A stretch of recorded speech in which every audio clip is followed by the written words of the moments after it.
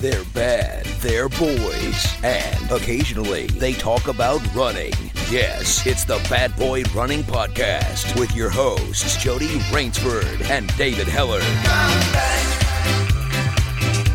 baby, come back. But the bye. I must admit I was a clown to be messing around. But that doesn't mean that you have to leave town. Okay, do-badders. So we've got a real treat today because not only do we have someone who has completed some of the greatest ultra events of all time, but this person also happens to be a do-badder as well. If you have been around in the do-badder community for a while, you will obviously know of the mighty Dave Stuart. And we're going to be talking to him today about how exactly he got into running so many 100-milers and above, and how he's managed to successfully, what it seems to be, every year completing one of like the landmark or like milestone ultra events, which is really quite amazing, and be completely normal along the process as well. So welcome to the podcast, Dave Stuart. Hey! Thank you for having me. No, it's good to have you. So we were just talking before, we started recording, and I felt like we were in a confessional. You admitted something, which I'm not sure how many people know that. Maybe lots of people do know that, but you started off as a triathlete. What went wrong with your life before that pushed you into that discipline? I think it was having two young children, and it was a chance to get out of the house and a bit of out and about time. And yeah, just quite kind of, it was, well, we had it from, we sponsored an event at work, so I kind of got a free place, and that was the gateway drug to triathlon. That was at the London Olympic distance. So I trained up for that one and then did a half Ironman, and then kind of worked my way up from there, really. So. How does were you doing anything before that? Like, was running part of your life in any way? Was like any kind of athletics, anything like that? Were you like coming to triathlon, as a completely new athlete, or was this just something different you were doing, and you've always been kind of active? Well, I grew up in, my parents used to be in a running club, so they used to go be in an athletics club and do 5Ks, 10Ks, cross country, all that stuff. So it was kind of, when I was a kid, I got dragged around to lots of running events, and then ran a bit of uni, and then started work and kind of kept relatively active with going to the gym and stuff. And then used to swim a bit and cycle a bit. And so then seeing it with work, the chance to do triathlon. So I started from there and kind of enjoyed it. It was a good chance to get fit, and just kind of went from there, really. So your parents were in, obviously, in the running club. Were you ever a member of running club? No, I did. I sort of struggled a bit with it. I never really got into it as a kid. So, and then by the time I was sort of a bit older, I think they both got injured and stuff and sort of dropped out of it. So it's probably, so yeah, I used to run a bit, but not really, not much. So,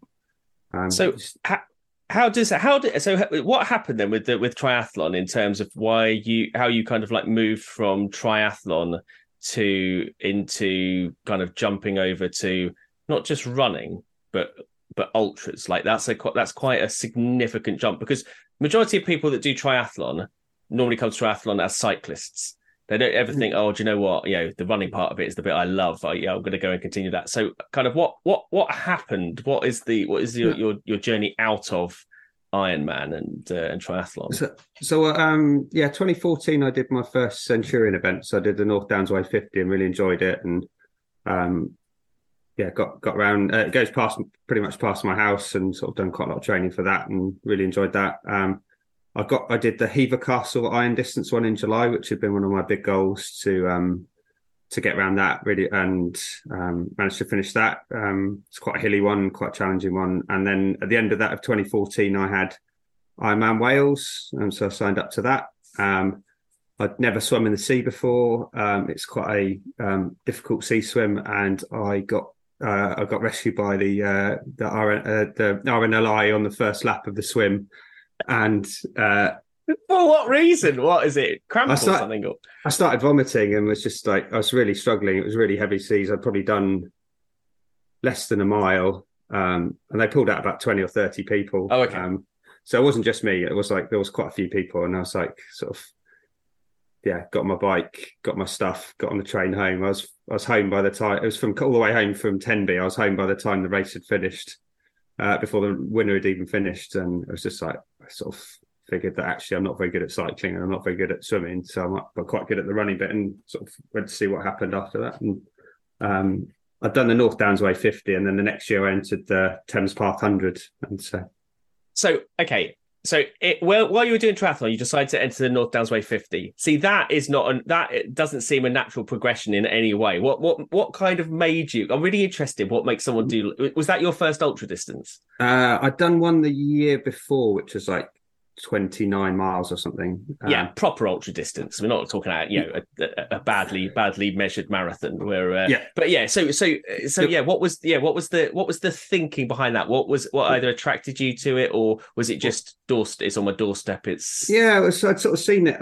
I'd seen it out. I'd seen like course markings out for it, and I was like, oh wow, that's cool. I didn't know that existed, and sort of started to learn about it, and then.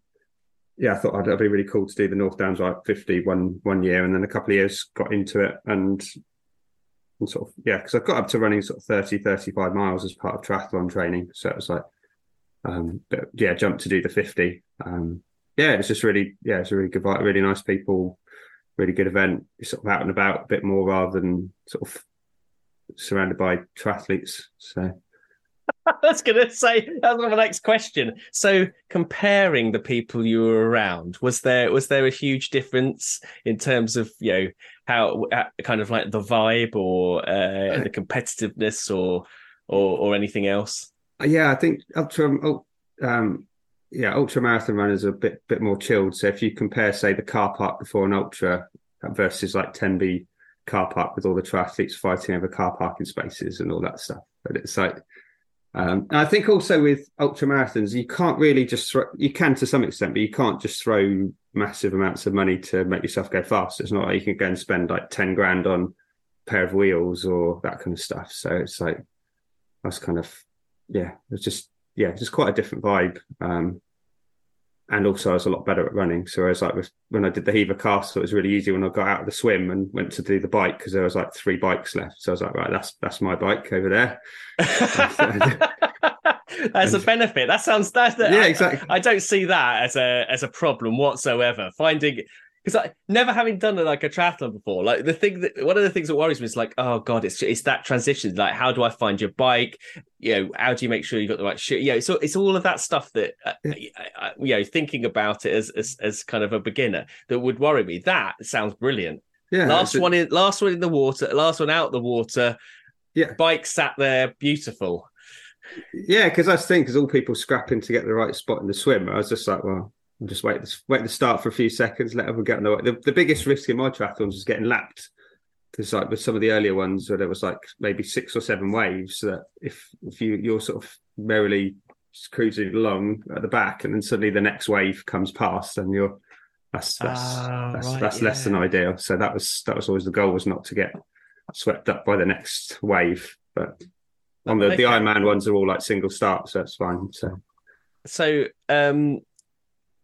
So that's interesting, isn't it? So you started off with Ironman and you didn't realise that actually you'd come full circle and eventually compete in another Ironman event with the UTMB most recently. That's true, yeah. Although it wasn't owned by Ironman at that point. So no, but it's amazing, isn't it? So obviously something happened in that fit in the North Downs Way 50, and it made you think actually. I enjoy this. Like, this is something that I have like an aptitude for, or whatever. So, like, how long was it then before you then stepped up to? Why was 100 your next choice? Because at that point there wasn't really anything in between. So let's go back 10 years or so. It's not like you've got 100 Ks and all sorts of stuff. But it was like I could either do the South Downs Way 50 or the Thames Park 100 if I was going to do a different Centurion event. So I might have had a couple of other ones, but gave that one a go. And then were you kind of training specifically for them? Did you kind of train? Because I mean, that must have been quite a big change, like the amount of, going from like a multi-discipline kind of training to then just focusing on ultras. Like you said, you were doing like about 35 miles a week. To be honest, even when I was doing triathlon, it was pretty sort of half-hearted effort. I'd sort of cycle to and from work a couple of times a month or whatever, and then like with about 7 weeks to go or something, like, oh blimey, I haven't swum since the last triathlon. So then again, go down the pool for a few sessions. And so, probably 70% of my time was 80% of my time was running. So that's right. Okay. So it actually wasn't. And then when you kind of like did your first 100, because I think loads of people have different experiences of their first 100 miler, which either defines whether they keep doing 100 milers or whether they kind of like stick at it or whether they think I'm never going to do it again. I think, a lot of people having done 100 miler for the first time were like, this is not how I thought it was going to be. It was awful. But, obviously you saw something in that. So how was your first 100 miler? It was pretty grim, to be honest. I was in reasonably good shape for the first 8 or 9 hours, and then on the Thames, it was on the Thames path. You get past Reading and we get towards Reading, and then it was just absolutely torrential rain for the last 45 miles. And then so I got really bad. My feet were soaked. I got really bad blisters, and it was just basically just walking through fields for like 13 hours. That's the worst part, isn't it, of the Thames path? Like it does once you get out of kind of like London and London suburbs, it's just the fields. Yeah, it's just dark, and then you think, are we getting to an aid station? No, that's just someone's canal barge. We're nearly there yet. No, so it's just another field, and then it's another field, and then it's another field, and it's just it doesn't. You don't have, at least we're like, until you get to kind of Reading, at least it kind of breaks it up with. There have been places and like way markers. You go, oh, this is another little town, or this is another little town, and then you have that awful period where you're just in the dark and in the middle of, well, not in the middle of the country, next to a bloody river in the country. So that was pretty hard going. It was like James Elson coming up to the end as I was absolutely soaked through and in a really bad way. So, did you really enjoy that? And I was like, no, I didn't at all. It was awful. It's not the best. I don't know, James. It's not the best time to get feedback on your race as you finished it, because I don't know. Like, wait? You've done a lot of 100 milers now. How many 100 milers have you done in total? About 20. Well, 20 100 miles or longer. So sometimes it's really good. Yeah, that happened to be because my feet were absolutely destroyed. I was in pretty bad. Yeah, I was in quite a bad way at the end of that one. So like in hindsight, and it just like was that thing where you sort of expect it to be a running race, and it was like 10 hours of walking basically. So I think that's what gets a lot of people. I think they just think it's going to be different. Actually, walking is hard. Walking is really hard if you're not used to like hiking or really kind of like slugging it out in awful weather, and you're used to being relatively quick runner. It's it can be awful. And then when obviously, as bad an experience that was, it kind of been that bad an experience because you carried on. Like, what was the thinking? Was the idea? Oh, I know what I'll do. I want to get do this quicker, or I want to do more. Because the thing I think about ultras is that there are so many different potential goals that you can have. It might be the range of ultras that you do, or it might be getting quicker. So what at that point? What was your focus? Because I didn't end up doing the Autumn 100 that year as well, because I think I'd signed up to it months earlier or whatever, and then got around that one and kind of had in some ways a much better race up until I was going really well until about 75 miles, and the wheels fell off spectacularly, and then kind of still got round. Got round in because the first 50 miles was 8 hours 47, and the last 25 miles was 8 hours 10. So it gives you an idea of how bad that last bit was. Right. What does the wheels falling off look like for you? It was just lots of walking. It was just really slow walking, and I think I'd sort of not eaten enough on the last leg, and my knee was really sore, and it was just like. And I think because I used to wear, the calf things, and they dug into my shin, and so that had all swollen up. I hadn't realised that was what the problem was at the time, and it was just like,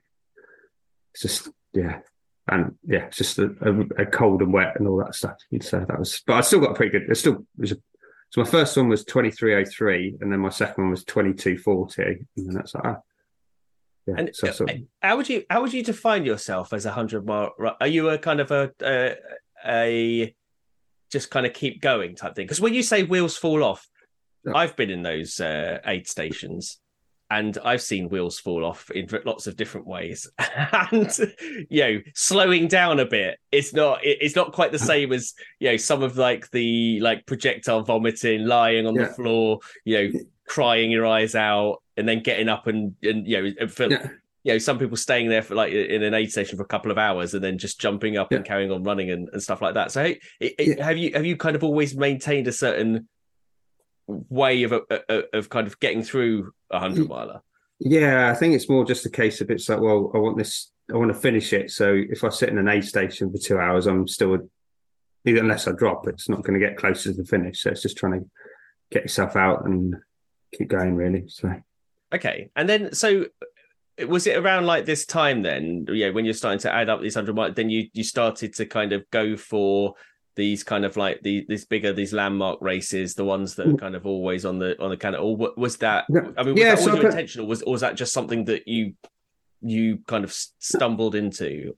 Well, that was it. So I started with the ballot. So the 2015, I got my first ticket into Western States. So that's when it started. So it was only it took me from up until 2022 of trying every year with the ballot to get into Western States. Oh, really? So it was sixth or seventh time that I got in. So you had with that, and certainly in the first few years, you had to run 100-miler every year to stay because otherwise your ticket can't reset.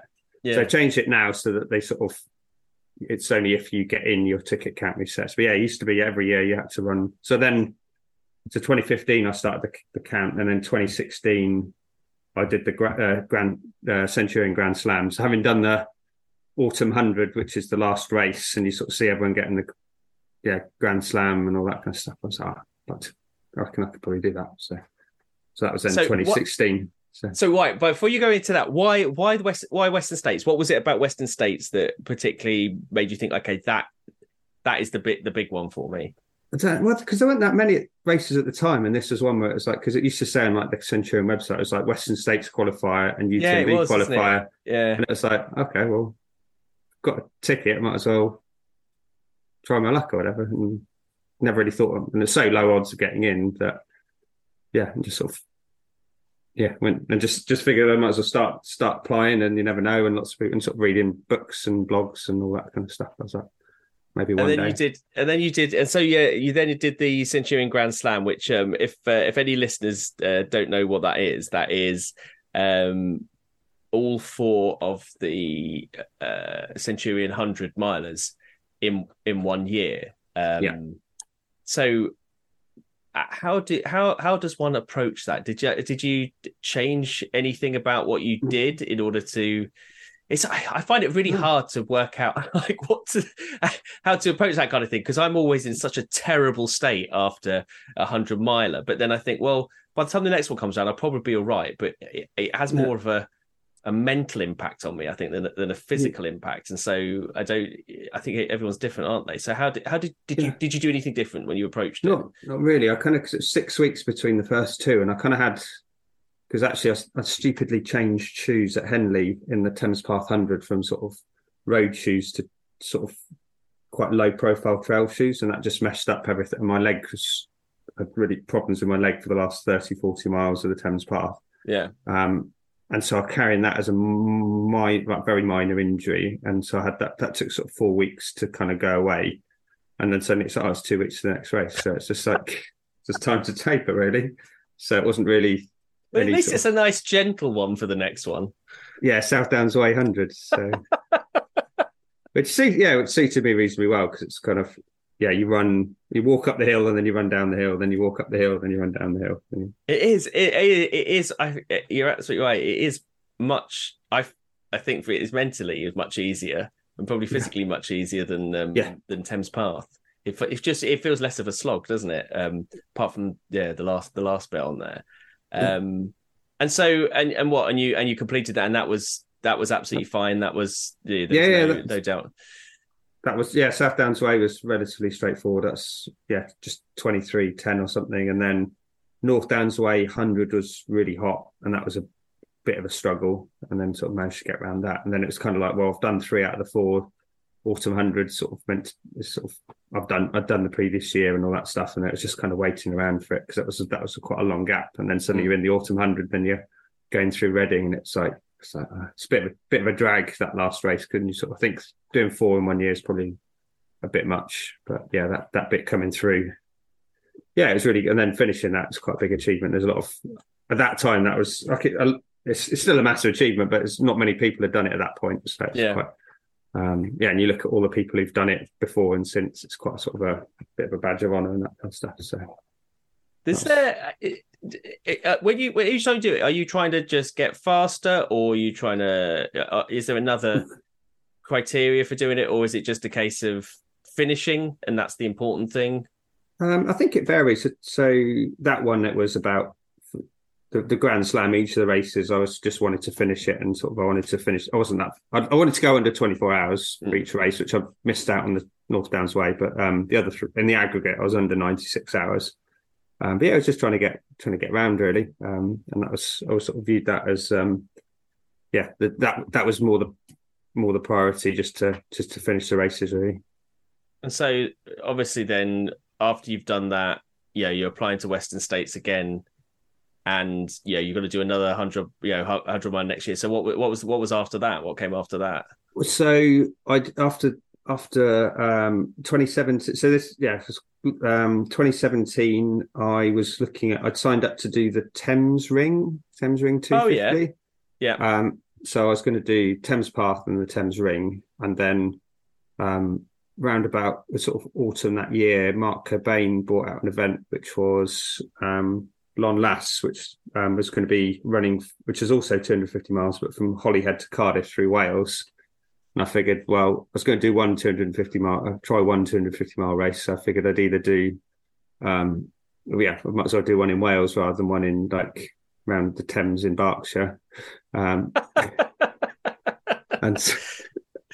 I imagine you knew that all these, what's it called, all of those kind of areas quite, I mean, if you're kind of running through Surrey and all that. Yeah, my family are all from Wales though. So are they? Okay. So one of the aid stations was the 150 mile aid station was where my nan and my dad went to school. So, and it's like basically the end of it's at the end of the road of where my nan and granddad used to live, and my cousin lives there now. So it's like, so I kind of knew, and then my parents now live kind of around about the 200 mile mark on the race and stuff. So I was like, this would be really cool to do that. So that was the 2017 challenge, and it was kind of just like, it was probably as bad as the Ironman Wales experience. Where what? Wait, so I mean that's quite a significant jump from 100 to 250. So what? How do you prepare for that? Like what can you do differently? Can you do any differently, or is it just a case? Is it just about kit? I wouldn't say I'd necessarily prepared that much better or differently. I didn't. So that one was, it was a very surreal race because it's also from having gone with the Centurion events, so sort of every 6 or 7 miles there's a group of people who jump out and sort everything everything you possibly need. Whereas that race was like, well, first aid station's 30 miles in some bus shelter, and we'll give you some water, and then and look after yourself. But then the next one's in 60 miles, which also is a bus shelter, and then it started raining very, very heavily at about 60 miles, and so then it was going through Snowdonia in a winter storm, and then going like along the seafront in Barmouth, and trying to sort of self-cater as you go along. So going into like chip shops and Tesco's Pork Maddock, and then from 68 miles to 100 miles there was nothing. Like literally, like there was an 80 mile aid station, which was Lindley Chambers with a van with some water on it and offering words of encouragement in some car park, telling you if you put one foot in the van you're disqualified. And then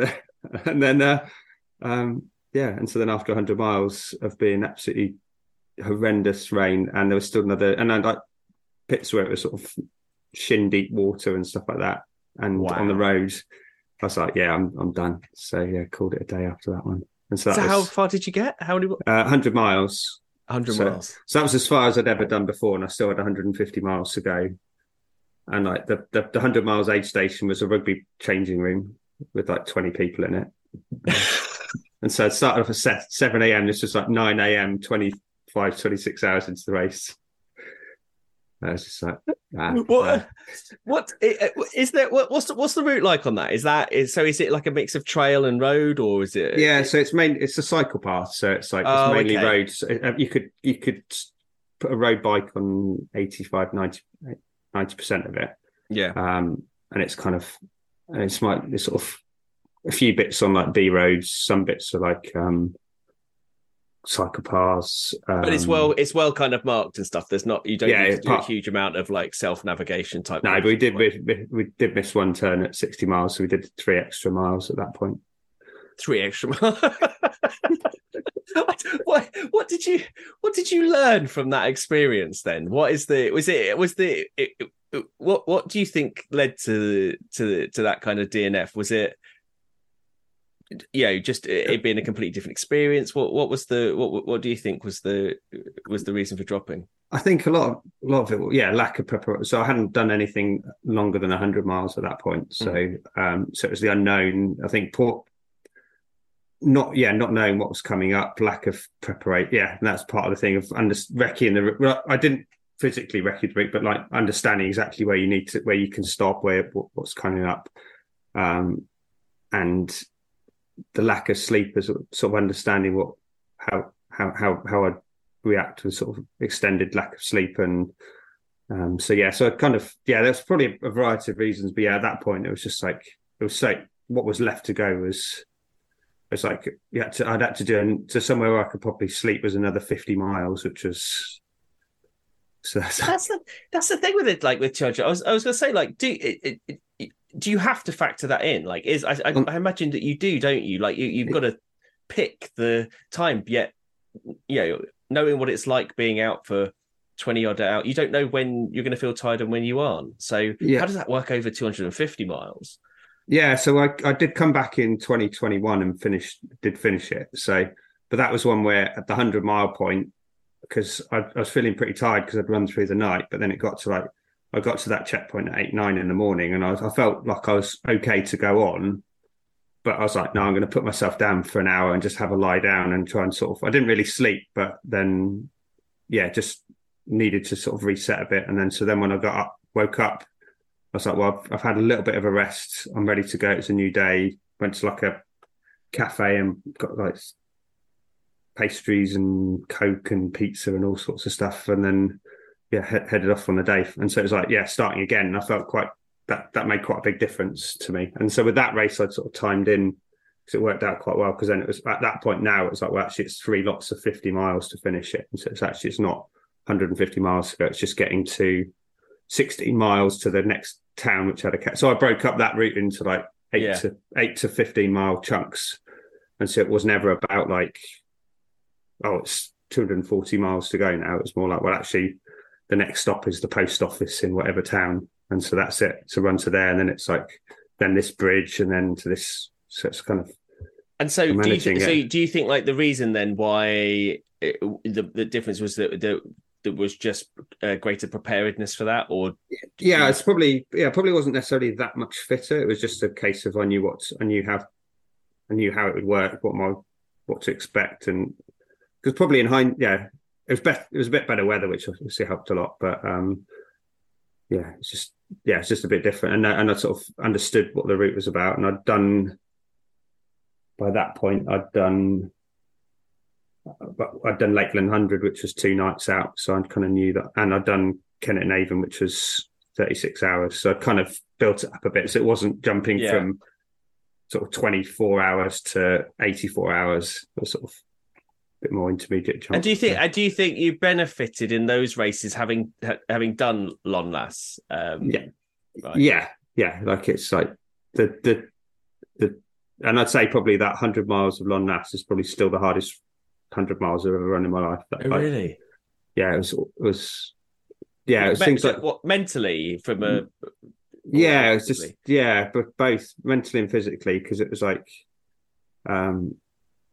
just so many things that went wrong, and things like running along Barmouth Beach, or one of those beaches, and so running that line at 3 a.m, and because it was such a strong storm, it was blowing the sand and the sea, so you're getting like sandblasted off the and then going over the estuary railway bridge, and so you're like 20 foot in the air, getting absolutely just annihilated, and then there's like other things like getting lost, and then just not knowing that you've just got you've probably got no chance of doing it, but you're just there for the sake. You just like you didn't really know how to like call it a day, because you're like out in the middle of nowhere. You just getting on with it, really.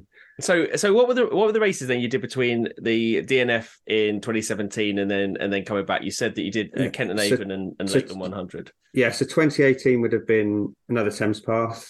Thames Path, Thames Path, Kent and Avon, and Autumn 100, because that got me. I've been collecting UTMB points as I went along. Yeah. And so I think if I got enough races in 2018, then I got an automatic entry to UTMB in 2019, because I'd applied in 16, 17, and so 18 was going to be my third time to get it. So I got in automatically in 2019. So 2019 was Thames Path, and then UTMB, which I DNF'd in 19, and then I DNS'd Lon Nass because I got sick the week before. So UTMB. You tell me about that then. Like, what happened? What happened there? So UTMB, the first time around, I was like, mate, finally made it here. As long as I get through the first aid station, done like a reasonable amount of training, and like it's pretty easy UTMB, and then just absolutely died on like the first climb was fine, and I really sort of did quite well, and I sort of moved away, and then the second climb just like felt like I was dying basically, because I hadn't really got used to, like, I never run at altitude and that kind of stuff, and so that was pretty rough going, and then got to Courmayeur, which is the halfway point ish, in about 18, 19 hours, not too bad. And it's like our next aid station 5k. I was like, oh, brilliant, got a bottle of like lemonade or something, and I was like, oh yeah, that should be fine. It's like 5k, how long can that take? And it took me 2 hours 30.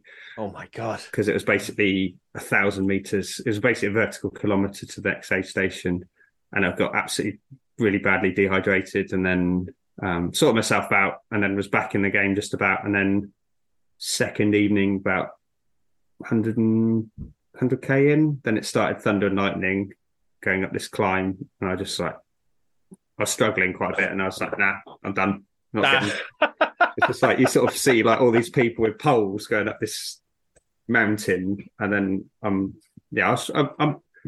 having gone back and done it. I don't know if I quite had. Maybe I would have. Maybe, who knows? But I was like the thunder and lightning, and then I just turned around and went back down to the previous aid station. What do you think? What do you, having now done it and completed it, what do you think the issue was? Again, was that a preparation thing, or was that just? It was also the cutoffs. I've never raced the cutoffs, like the Centurion ones, because they're evenly paced cutoffs. You're like, you run the first bit and suddenly you've got an hour in hand to the cutoffs, and if you finish a decent time, you're never close to them. Whereas that one was like, got through the first aid station, 45 minutes to spare, brilliant, happy days.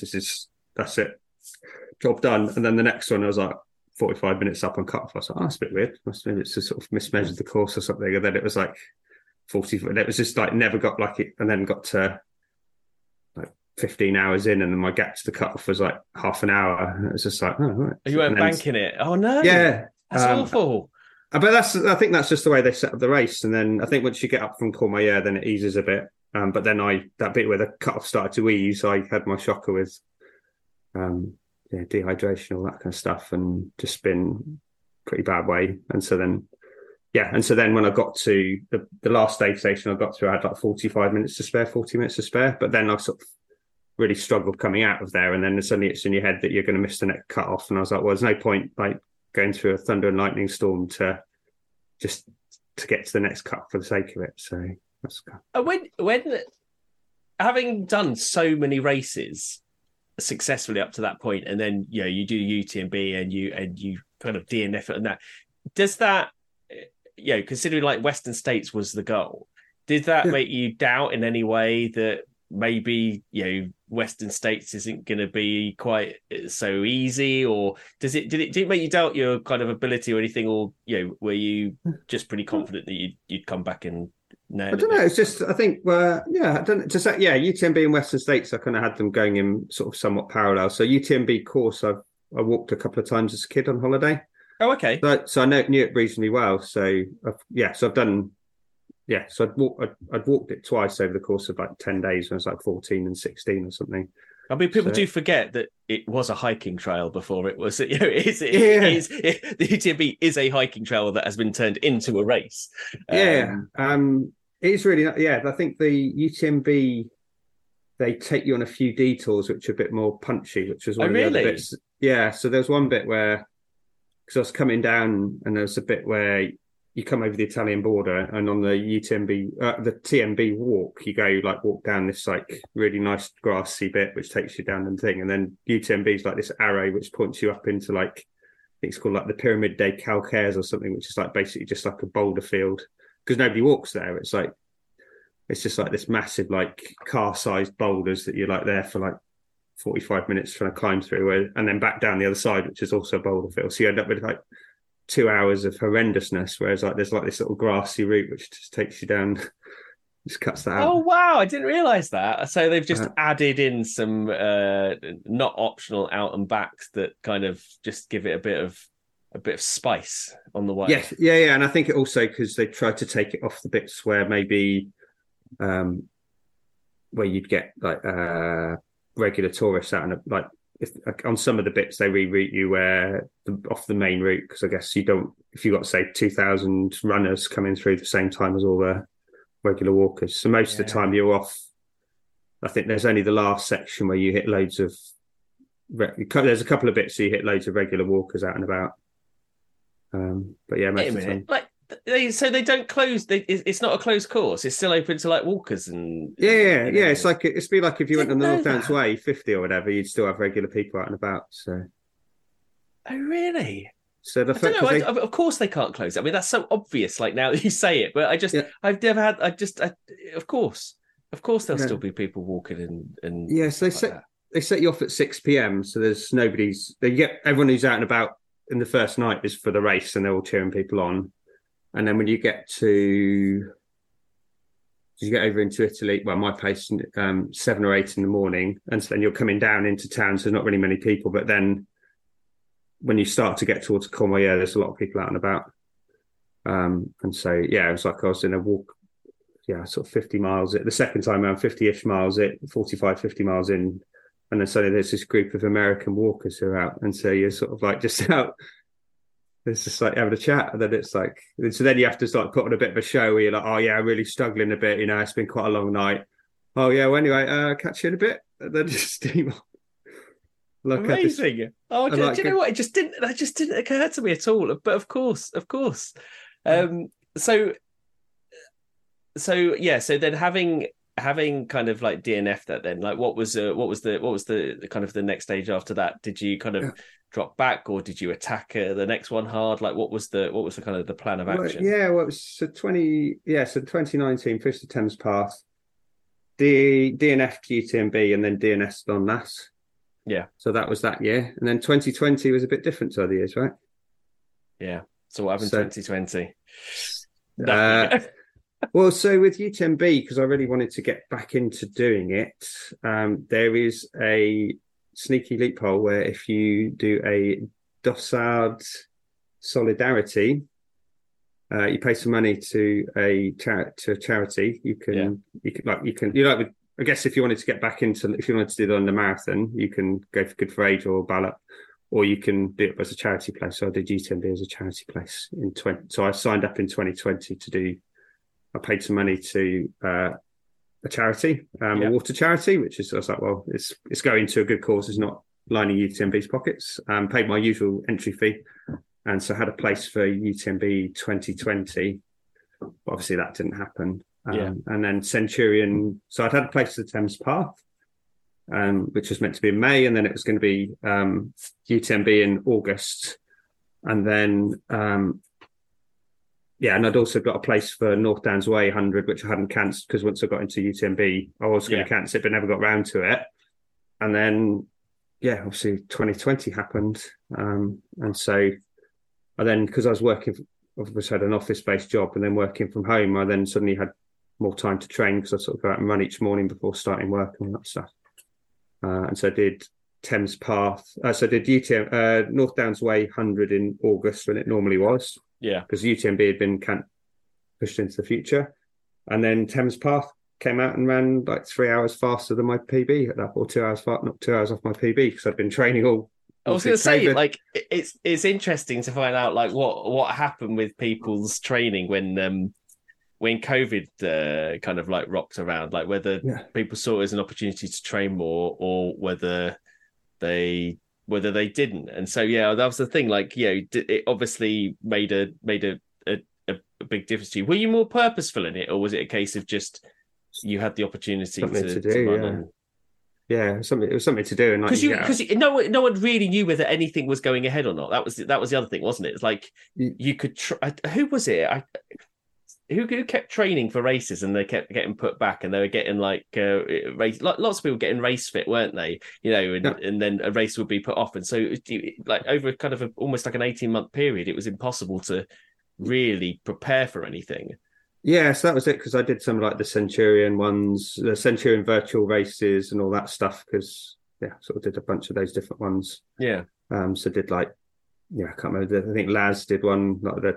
Ended up running like over 1,000 miles in 4 months, which I'd never done before and stuff like that. So so did Thames Path and ran it much, but went from a 21 hour 40 PB to 19 hours 40 PB and sort of made a bit of a jump then. And did it when you were doing that race and you made it, did you feel that when you were doing the race that you were either better conditioned or faster or whatever it was? Was there a noticeable shift because had you increased mileage, or do you just probably done an extra 20% or something like that? And it was also really strange because with that, the Thames Path, because that was when it was the time trial format. So it was like you bowled up to Richmond Town Hall and it was like, you sort of gave your number and then you set off. And then it was like you're running on your own kind of thing. Really? So how they did it? Right. Okay. Yeah. So it was like, I think they basically said, you can go from like, I think if you're between, I can't remember, it was like if you think you're going to do between whatever, under 21, go this time. And so I bowled up so I got a lift down there to start, and I was like, they're sort of between 7:30 and 8 was meant to be for like sub 18 hours or something short, it's not 21. And there was a few of us stood around, and James was like, well, if you want to have a go, if you want to set off, there's no point you hanging around here. You might as well get going. And I was like, all right. So 7:38 or whatever. They walked up there, and I was like, and they said, so I was like, so when do I start? And they said, well, put your name in the system. So you started, mate. I was like, and I said, you're off and running. And so I was running on my own for like quite a lot of the race, and just sort of, I was having a good race. It was a bit later on in the year. It was the ground is much harder. It started off at 7:30 rather than 10, so I got all the way to Goring before it got dark. That kind of stuff. And so it felt like a pretty good race. I was like, actually, if I keep it together, I could go sub 20. And then suddenly, it's like, wow, so it's just held it together really. So okay. And then so after that, then so the year after that, then you went back to Lon Las. What time of the year is Lon Las? End of October.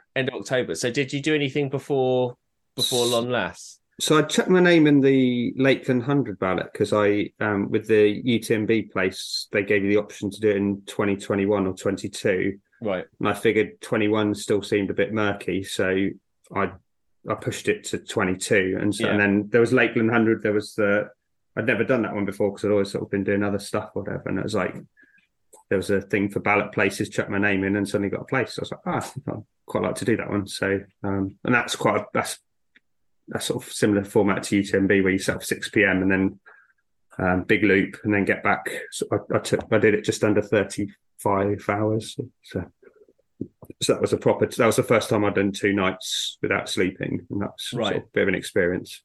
Yeah. So that year was Thames Path, which was 1 night, then Lakeland 100, which is 2 nights, and then it was going to be Long Last, which is 3 nights. Right. Okay. And so then when you did Long Last that time, you'd had the experience of the longer nights and everything that had come before and everything. So then at the end of after completing Long Last, you must have been pretty confident. And when did you find out that you'd got the Western States place? Was that before Long Last? When do you find that out? No, that's around about this time 2 years ago. Yeah, I think the draw was like end of November, beginning of December. Right. And so at that point, I knew I had a place for pretty much had a place for UTMB. Yeah. And then I was like, I'd been in the ballot 6 times, so I was up to like 30% something. And I was like, I'm doing UTMB next year. I probably could do without getting into Western States this year. And then it's like, how I popped. And so when that happened, what was your first thought? I was really chuffed to get in. And then it was like, oh, right. Yeah, of course I'd get in this year. So wait a minute. So just so you're clear, so which order is it in? It's Western States first, then UTMB? Yeah, so Western States is last Saturday in June. Yeah. And then UTMB's end of August. So they're quite relative. They're sort of both obviously being good at climbing helps on both of them, but UTMB Western States you're not allowed to use hiking poles. Oh really? Oh yeah. Do you know what? We have talked about that before. Yeah, no, that's right, isn't it? You're not allowed to use that. So for that, I didn't. So my training for Western States, I didn't do any. I didn't use poles or anything. And then I did because I was trying to build up my quads. I did quite a lot of cycling on a single speed up and down hills. Right. Okay. So that helped build my. So I'd go out and do running and do a cycling session. So I was going to say, like, knowing that Western States was like your thing and everything, did you vary up the training in a certain way? So you'd obviously been very clear on what it is that you needed to work on. Was there anything else that you were doing as well, just to kind of prepare for that? Don't take it it's one of those ones where you can go and recce first. No, particularly during COVID. But I sort of watched lots of videos on it and read about it, but it was like a sort of understanding, and they're sort of saying that the big issue is like running downhill is what kills people, like people's quads and stuff like that. So I basically worked on my quads massively. So running up and down hills around my area, but also did the out on the cheap machine with the old. But in the climbing with a single speed is pretty hard going. It's proper hills on a single speed is quite hard going. So who knew cycling would help you with Western States? There you go. That's incredible. And so did you? Were there any other kind of like build up races to that you did before Western States, or were you just keeping it nice and clear before? I did the track race with all the debadders who all dropped out. So I did. Go on, explain that one. We were talking about that beforehand. Yeah, was that a Phoenix one? It was a Phoenix one where there was about 7 or 8 debadders who all turned up to go and with all various efforts to go and run 24 hours. Have you done it? Had you done a 24-hour track race before? Or anything no, I don't think. I've not hardly ever run it. So just turned up and sort of. I thought it'd be good. I was kind of interested to try one and had all my and I did reasonably well. So I got round. It was kind of one of those ones where because I'd not been used because I used to running on trail that after sort of 8-9 hours in, my things started to feel a bit funny, and I was like, well, I don't really want to get injured. Yeah, doing a track race. So I still had 3 months to go till UTMB, so I called it a day after 12 hours, and then Jenny called it a day after about 8 or 9. Can't remember. Is it Chris Folds? I think was there. can't remember who else, but yeah, there's quite a few of us, and we all binned it off early. I think Gareth Allen did 21 hours, 100 miles, which is pretty solid, but he still didn't get the full 24 hours in. And I think the rest of us called it a day, nice and early. So it's good. Full DNF, well, full house of DNF. That's good. I mean, that's good. You got excuses and stuff. That's the key thing. So when you then like headed to Western States, like what was that? Did you feel any of the pressure of it just because you waited for such a long time? And what was the kind of the feeling like? Going there, and once you got there, and yeah, it was quite surreal because it was one of those things where I knew that I'd got lucky to get in 6 years, so realistically, it wasn't like you sort of can just bowl up next year and have another go, or potentially I might never have another go. That was the thing. So it's like, it was kind of weird, but yeah, because I did it, because I did it as quite a quick trip as well. So I think I flew on the Wednesday morning. So got to the race village Wednesday evening, and then the race was Saturday morning. So I had like 2 days to hang out in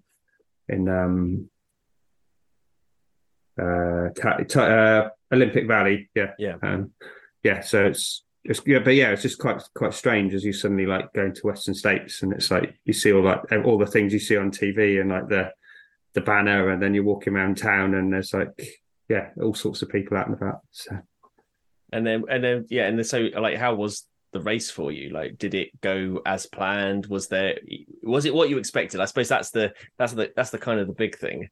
Yeah, I think it was one of those ones because it's been built up so much and everyone hypes it up and it's the most amazing thing ever. And you're like, well, is it really that good and all that? And everyone comes back and goes, oh, you're going to have so much fun and all this kind of stuff. You're sort of like, is it? So you're sort of hoping not to be disappointed. But it was brilliant. It was just starting off at 5 o'clock with the guy firing the shotgun, and suddenly you're 5 or 6 o'clock, whenever it is, and you're heading up the mountain, and everyone's out and about, and it's pretty cool when you're seeing like all the runners you've seen on YouTube or whatever, and like it's all quite mad. But it was kind of it was a bit of a, like, running wise, I'd love to have gone sub 24, but I was like, well, if I don't, then I just wanted to finish. So it's like, and I kind of set off paced it because it's you basically got a big climb to start with, and that's the highest point of the race. So then it's downhill from there after that. So I kind of paced it, got to the first aid station. It was like, you need to be here in like 2 hours 10 for sub 24, and then like 2:35 for finish is expected to finish, and cuts like 3 hours something. And I got there in like 2:40. So I was like, in theory, outside of that range. And so then I was like, it's going to be a bit of a tough day to get a 24-hour buckle, and then got to, kind of did reasonably well. Got to like the 47 mile checkpoint in 12 hours. So I was like, well, I'm definitely not getting sub 24, but I had 53 miles. 18 hours to do 53 miles. So I was like, it's all stacked up, and I kind of finished quite well and all that kind of stuff. So I paced it quite nicely. But it's just really, it's quite an experience with all these people out and about and like cheering you on, and you've got the aid stations of like all the food you can imagine, and like all the towns coming out. It's just beautiful scenery. And then it's really hard. Western States is really hard to picture, like to understand. Like even like if watching like YouTube and seeing these, like you can get a sense of what UTMB's like. You can get a sense of like what all the kind of the other, especially like, in Europe and things like that. But to kind of get a sense of what Western States is like is it's kind of mysterious in a sense, I suppose. And just even like the kind of the logistics of it and everything as well, how it feels like to someone that's not done it. When you say like there's people out and about, like what is it? Does that mean like it's like incredibly well supported, and there's people kind of along the route as well, which is quite unusual for a trail? Or what kind of way, is there a kind of a vibe? Is it do people kind of mix with each other? Yeah, well, I think because almost everyone has a crew, so you've got lots of. You've got loads of people out who are out, just kind of people with the race or with their crew and that, with their watching for their runner, and it's just it wasn't like UTMB is like massive, a lot more people out and about, but this is just like it's just quite a nice vibe, and everyone's sort of like it's like Californian people rather than French people. That's not the French people are very supportive, but in a French way. So glad you said that rather than me. Okay, and then you, of course, you finished. And how did you feel like then when you finally crossed the line on the Western States? Because that was 7 years in the waiting. Yeah. Did you get from it what you wanted? Yeah, it was pretty cool. It was a bit of relief as well because to have gone that far and then to DNF would have been just like you're just never going to get. Yeah, it's almost like just wanted to finish it to like run around the track and you see all the different like there's Rucky Chucky River crossing and all that stuff and like where you get the go through the river with the rope and then there's all these bits that you read about and like Devil's Thumb climb and all this kind of stuff. It was like it's really cool. So and then just you get to also mix with the with like there's like was it the penultimate aid station? Scott Jurek was working there, so Scott Jurek filled my bottles, which is pretty cool. So I got a selfie with him and was that the race? Was that the race that Camille was on? It was, yeah. It was where she did. Yeah, because that was the day before they have. It was on the Thursday. They have this like traditional hike up to the top of the. You basically do the first 4 miles of the course, right? So they did like a talk down the bottom, and then we were sort of hanging out with a few Brits, and it was like, and then we're like, has everyone set off for this walk thing? And nobody had, and so we were like, oh, we might as well do it ourselves. And so we walked all the way up to the top, and then I got separated from the other guys, and that was it. Yeah, because I was wearing my Bad Boy Running red t-shirt, cotton t-shirt. And then Camille was in front of me, and so I was going down this path, and I went to jog past, and it was Connor and Camille, and she's like, "Oh, you're the guys from the run show," and I was like, "Yes, that's me." Yes. At that point, you could have said anything you wanted. Yeah, exactly. I was like, that's. And I was like, "Oh no, I just got just had a chat with her." She was really, both of them really nice, and I had a chat with them, and it was like. Yeah, that was a couple of days, and then she sort of walked up there, and then she jogged off at like this walk factor died, and then I was like, oh, brilliant, and then about 5 minutes later, there was a massive thunderstorm with hail, and so I had to run. That was the reason why this walk had been cancelled because they knew there was a massive thunderstorm coming. Oh, I see. But the night, so 2 days before the race, I was basically pegging it back in like a shorts and t-shirt back down to the resort. So got to amazing. Yeah, so it's just stuff like that. So like she's a mate, like she's really nice, lovely lady. And Connor as well. Yeah, just that sort of vibe, which I imagine it's something like UTMB where you've got thousands of people like trying to get your autograph, whatever you like. Whereas there was like a few people up the mountain or whatever that day. So that must be absolutely. I think that's fundamentally different. We talk about all the time about the difficulty of going into aid stations, and not that we've ever experienced anything like that, but obviously some of the guests that we've had on have talked about the difficulty going into aid stations, people asking for autographs and wanting to have photos and things like that, which is slightly difficult when you're feeling terrible and you just want to finish the race. And then so after finishing Western States, how long then was it until UTMB? What kind of gap did you have? 2 months. 2 months. And how did you coming off of Western States, and actually generally, do you recover well? Do you have a recovery routine? Do you know, you must know your body by now to know what you need? Well, I generally recover. I do recover really well. That one was the slight kicker where the day that I finished the race, because my daughter, it was just me out on my own, but she got COVID. So when I got home, I sort of was like slightly run down, but sort of kept testing, absolutely fine for COVID. Started cycling just to get my legs back into it and sort of feeling a bit rubbish, but it's like jet lag and all that stuff. And then discovered I had COVID. So then that was the next week week 2 of recovery was with COVID. So I just did absolutely nothing because I figured my body was pretty run down and that there's an absolute bit I could do myself some proper damage if I went and did so. So I had like 2 or 3 weeks where I did nothing basically because. And do you think you benefited from that? In terms of giving yourself a rest, or possibly, I don't know what they count. I don't know what what might have been otherwise. So no, but I usually start because actually during one of the things during COVID, I got on during lockdown. I got into a running streak, and I found that helped. So after races, I'd go for a run the next day, and I found I recovered way better when I actually, rather than sort of sitting down doing absolutely nothing for 2 weeks. Yeah. I found that I recovered way quicker. So when I ran my best race was only 4 weeks between the North Downs Way 100 and the Thames Path when I ran my PB. So it was 26 days recovery. And so I started running between the two and came back and ran a PB. Wow. Whereas in the past I'd sort of bumbled around and I seem to take a lot longer for the legs to get back to normal. That's interesting. That's my thing. I've got another mate who's a run streaker, and he reckons he recovers much quicker than a lot of other people, because rather than doing nothing. And then after your last race of the year, whatever, do you do anything different, or is that just the same thing? I try and keep going, because it's just kind of, I think running for me is not just about races. It's kind of just sort of a mental break, just being out and about, and a bit of, I don't know. I probably I cut the intensity back and just sort of be out and about jogging and maybe eat a bit more than I normally would do. But I've run at least 100 miles every month for the last 10 years. Right. So I've never, touch wood, never been injured, and I've never sort of had an extended break. I usually try and sort of just keep. But on the other hand, I've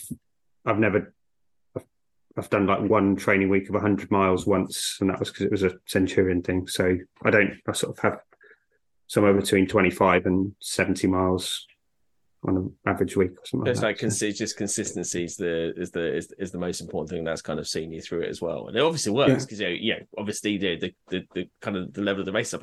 And so then going back into that second UTMB, did you feel like more confident? Did you feel more relaxed about it? Was there any kind of nerves around it because of what happened before and the fact that I was gonna say Western States probably isn't unpredictable, but it sounds like it is just as unpredictable in terms of the weather. Like, what was your kind of thought with the UTMB the second time around? I think it was just knowing that I wasn't good. I didn't quite have enough fitness the previous time, so I did a lot more hill training. I knew I was maybe that 5% better fitness this time. I knew that I was going to be, the cut-offs would be a bit more of an issue. And it was just that thing where I just had, I don't know, it was like at the start, it was a mass start, and I think I was probably like, I don't know, 100 people further on. So then it was like each bit was slightly easier. So there's one early bottleneck, which I got caught in the first time, whereas this time I was like 3 or 4 people in front of me. It started building up. And then I got through it, and then I looked back, and like a minute later, there was a massive queue and that kind of stuff. So it's all these little bits where now I was like 2 minutes up there, and then you sort of accumulated up. So it meant when it started to get difficult. So like the second night, I had a real rough patch, but I had enough. I had sort of a margin at that point. So I mean, were the conditions better as well? Was there no like thunderstorms on a cliff face type situation, or? No, it was really good weather. It was, I think, and on the first time it was only it was maybe a 3-hour window where it was pretty bad weather, which is when I dropped. But this time it was quite hot, so that was probably the other flip side. But I think it was quite hot both years. It just gave you a bit. I just had a bit more confidence, and you kind of knew that I was going to be relatively up against it with cut-offs, but then we're sort of adding a bit each time, so it'd be like 20 minutes, then 30 minutes, then 33, then so you've gone past that point where you were starting to kind of pull away from the cut-offs, and so I suppose you start feeling a bit more confident then. And so then it was probably the bit where I lost a bit of time on the second night because there was a big aid station which I thought about sleeping in, but it was just absolutely mobbed, and then like an hour and a half later I was just like, oh man, it's like going up this climb which took forever, and then coming down the other side I was almost dead on my feet, and then got into an aid station, put my head down for a couple of minutes, and I was thinking, well, actually it's 5-6 in the morning, so I might as well just get out, because once the light hits then it sort of wakes you up. So having like walked it before, like with Faye, did you like remember it? Like were there bits of it you remembered or anything? Did that help you in any way? Or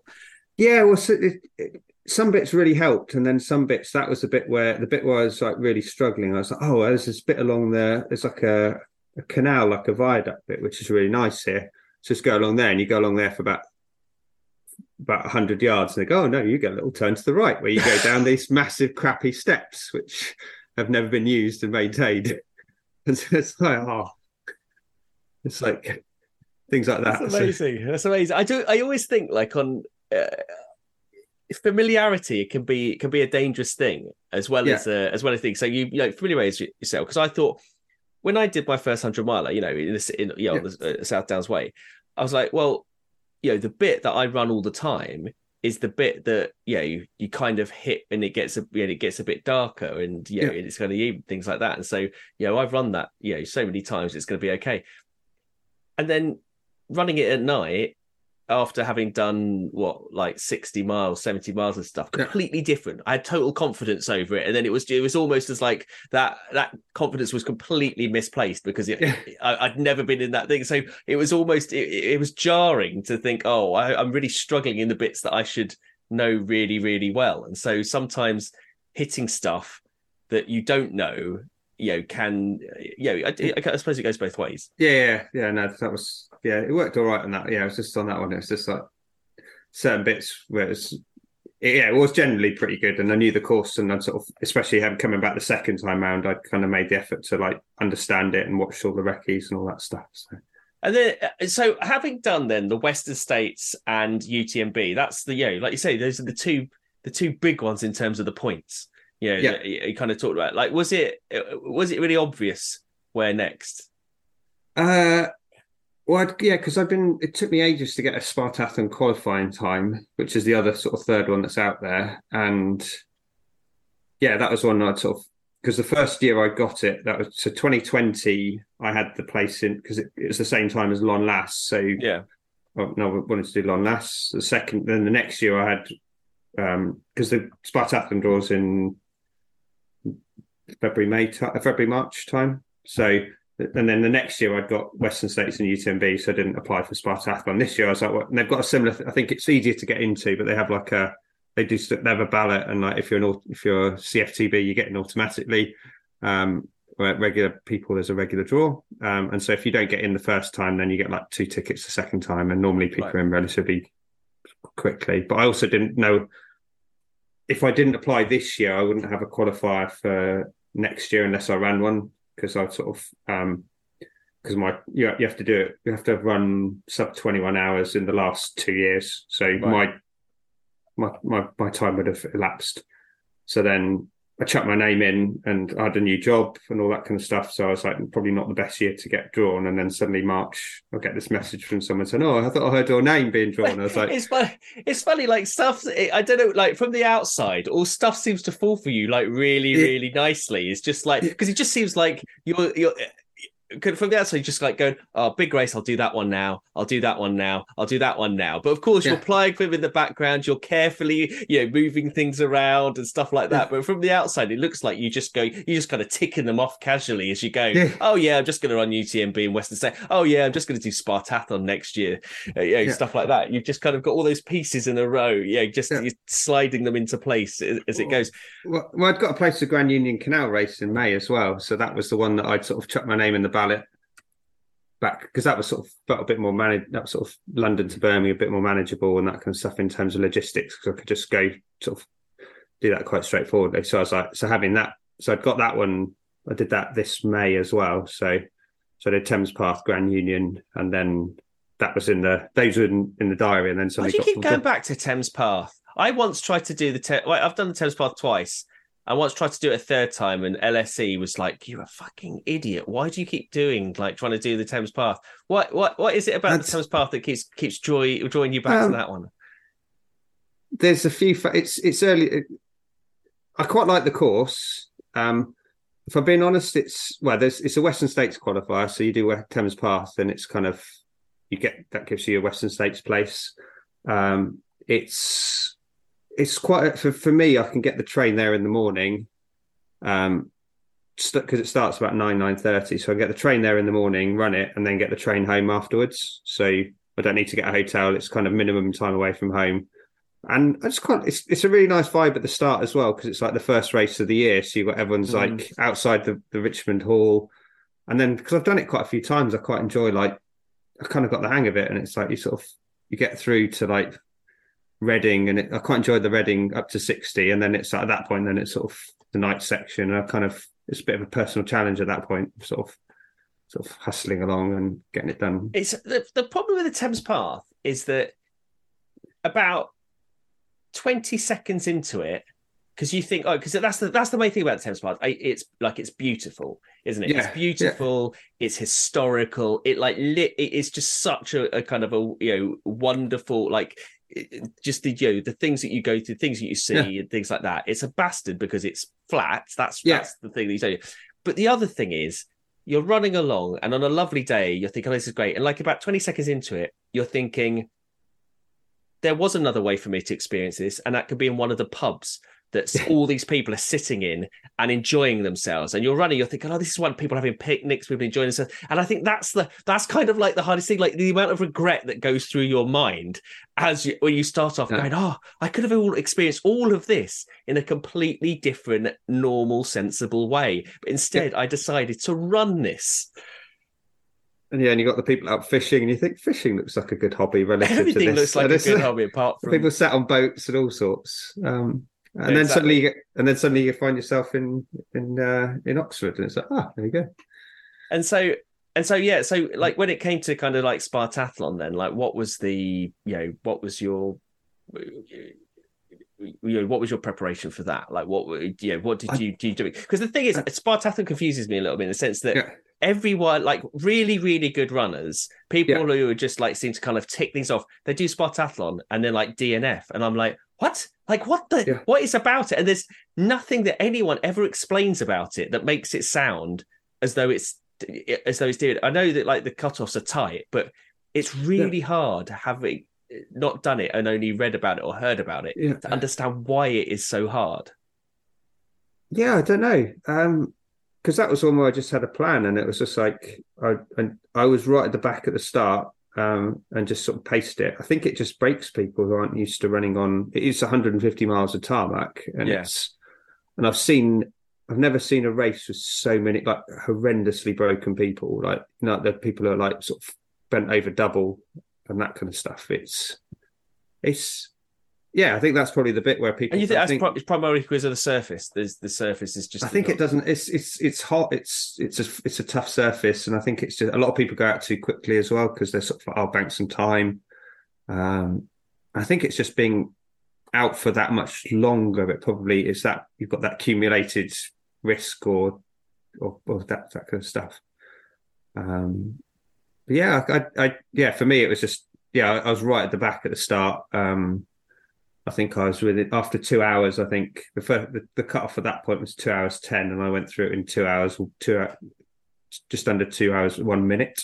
And I think the last person was maybe 3 minutes behind me. So I could sort of see like the back of the race kind of thing early on. Just sort of being comfortable that was how it was going to be. 4 hours 20 odd for the marathon when it was a 4:45 cutoff, and then got to 90 mile. Got to the 50 mile checkpoint, which was 9 hours 30, and I got there in like 9 hours 4 or something. So I kind of not a massive buffer, but I was like, but that's fine because then it's like 100 miles is going to be 22 hour cutoff, 22 hours 10 cutoff, and I got there in 21 and a half.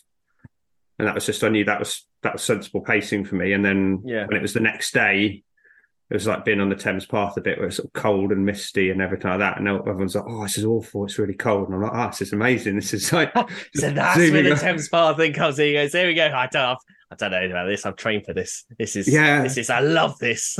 Yeah, there was not enough grass and fields for me, but this will do. Yeah, it was like there was like this Argentinian or Venezuelan bloke who had like this like race blanket on, and I was like, I'm really bad. It's just awful. I'm really cold and tired. I'm like, yeah, cheers. Yeah, have a good one. Yeah, cheers. It's just like running along, like doing like 12-minute miles or something, which is like, had suddenly made up, like overtook about 10, 15 people that morning. So that was a bit for me.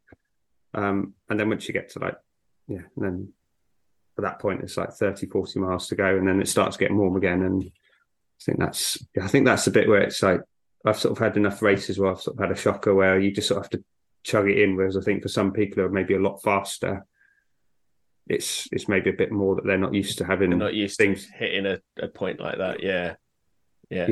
And so, and so then, I suppose, but the kind of the next question is like, what's next? Like, what's coming up? How do you top what you've done so far? Yeah, I'm not sure. It's a bit difficult. So there's a few races that I'm having a look at, which I've got my eye on. But yeah, it's not quite the same. I think looking at the sort of the classics, I'll probably tick quite a few of them off. I'd like to do Comrades at some point because I was born in South Africa and grew up near there. So and my dad's his training group when he was in South Africa, quite a few of them did Comrades, so it'd be quite good to do that. I'd like to do that at some point. It's something like things where the environments are massively different, like from what you've done. Do any of those kind of things appeal, like something like Badwater or? I think Badwater, I'm not. It appeals in some ways, but it's so crew and support dependent. I think it's because I've met a few people who've done that, and that sounds an awesome race, but you have to have like a pacer from 45 miles and you have to compulsory crew and all that stuff, and it feels a bit like a team race, and I could see a lot of people absolutely love that one. I'd like to do something like Escape from Meriden. Oh yeah, something like that sounds quite good fun. There's Cardiff to London race, which Mark Cobain's putting on year after next, which should be quite good fun. Weren't you going to do Arc of Attrition as well? Oh, what? Yeah, I'd put my name down for that one, but it was. I was starting my new job on the Monday, and that would have been the Friday and Saturday, and I thought that was probably not a good start to a new career, being a complete space cadet on day one. It's like. Amazing. Imagine that conversation goes, so what did you do this weekend? Okay, this is gonna sound ridiculous. No, that's the thing. You just got to keep it under wrap, because at that point during my first 6 months, I kept everything, like didn't tell a word on anything. So it's like my Grand Union was like, I'm heading off Saturday morning along the Grand Union. You're going to meet mate for a beer and then get the train back home after. That's brilliant. That's absolutely so brilliant. I kept it completely under wraps. Like you sort of hear people talking about running and all that kind of stuff, and I just thought, no, I can't, because it's one of those things. Once you open up the floodgates, it makes you sound like an absolute lunatic. So for the first 6-7 months, and I think I accidentally let it slip on one of the things I was talking about. I talked about Spartathlon. It's and after 100 miles, you go over a mountain. It's like, whoa. And then you're like, how far is the race? It's like 153 miles. So yeah, sort of trying to then unpack, and then it's like then 100 questions which then come out. Yeah. So amazing. Yeah. So I suppose the what was it? Well, one thing I asked the do-badders if they wanted to ask you any questions, and you can imagine what the response. I've been that do-badder once, so yeah, exactly. This is it. This is where you feel it. There is there is a podcast. Yes, they're the best, etc. Yeah. This is a good one though. This is a good one. What's your perfect crisps and beer combo? Perfect beer and crisp combo. What do I go for? I quite like M&S cheese tasters are good. I just like weird, wonderful crisps that you get overseas, and then some random beer. So I've got something like I've got at the moment. Although that's probably a bit rogue at the moment. Whether I don't know if we're meant to drink Brewdog or not, but we don't. I think none of us know whether we're supposed to drink it or not. Like I don't know if are they good now? Are they bad now? Are they evil? I don't know. But yeah, it's got to be something strange that I find. So it's got to be it's got to be local or niche or something, or like I don't know, like pomegranate crisps with a random beer or something. So, but yeah, that's my ultimate. Yeah. Well, amazing, Dave. This has been so insightful. I don't think there's loads of people who want to do so many of the races you want to do. And I mean, if anyone really, really wants to do Thames Path, you seem to be kind of like the expert at it now. So I've done seven times on the Thames Path. God. So I'm going for because they do that. James has got the 1,000-mile buckle, which I'd like to get at some point. Oh, really? Oh, I didn't know that. Yeah, so I've got a 500-mile buckle, and now I sort of think, because I thought 7 would be a good point to stop, because that'd be like a week on the Thames Path. There's like 1,000-mile buckle. No, it's gonna be more than that. But I do have to actually say that you you represent something very, very important for Bad Boy Running, in the sense that although we have like CFTB going out there and and succeeding all his races, he never ever wears the merch when he's doing it. Never ever wears the merch. He wants all the applause and everything in the group and stuff like that, but he never wears the merch. Whereas you, without like a shadow of doubt, you wear the merch and you do the most important thing, which is you do the push-ups, which are a beautiful sight to behold. So, we'll salute you in terms of your real dedication to making sure that you fully complete a race and in uniform as well. Yeah, Western States was quite a funny one where they're trying to put a buck on me, and then I did the press up straight away. And it was like, and Billy Yang's then on the comms going, oh. And then the Greek one as well was a bit strange. It's just like, well, I've come this far. I can't. It's just like the mayor of Sparta looking at me like an absolute lunatic. It's just brilliant. It's brilliant. It's great. It's just to see their faces and stuff like that. It's funny, like seeing you, like when you see you on the videos and stuff. You see the videos, and all of a sudden you duck down, and it's like, what's happened? Is he falling over? No. He's just doing press ups. Brilliant. Well, thanks so much, Dave. If you're in the Bad Boy Running group, you can. David's in there. David's in there all the time, so you can say hi. Probably, be doing another race or something that you'll be able to see and support him alongside. But thank you very much, Dave Stuart. Cool. Cheers.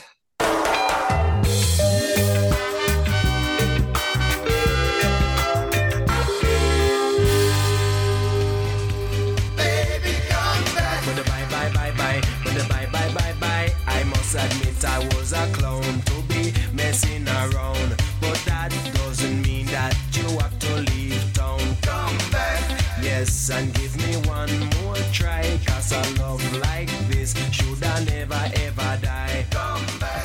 Fuck you, buddy.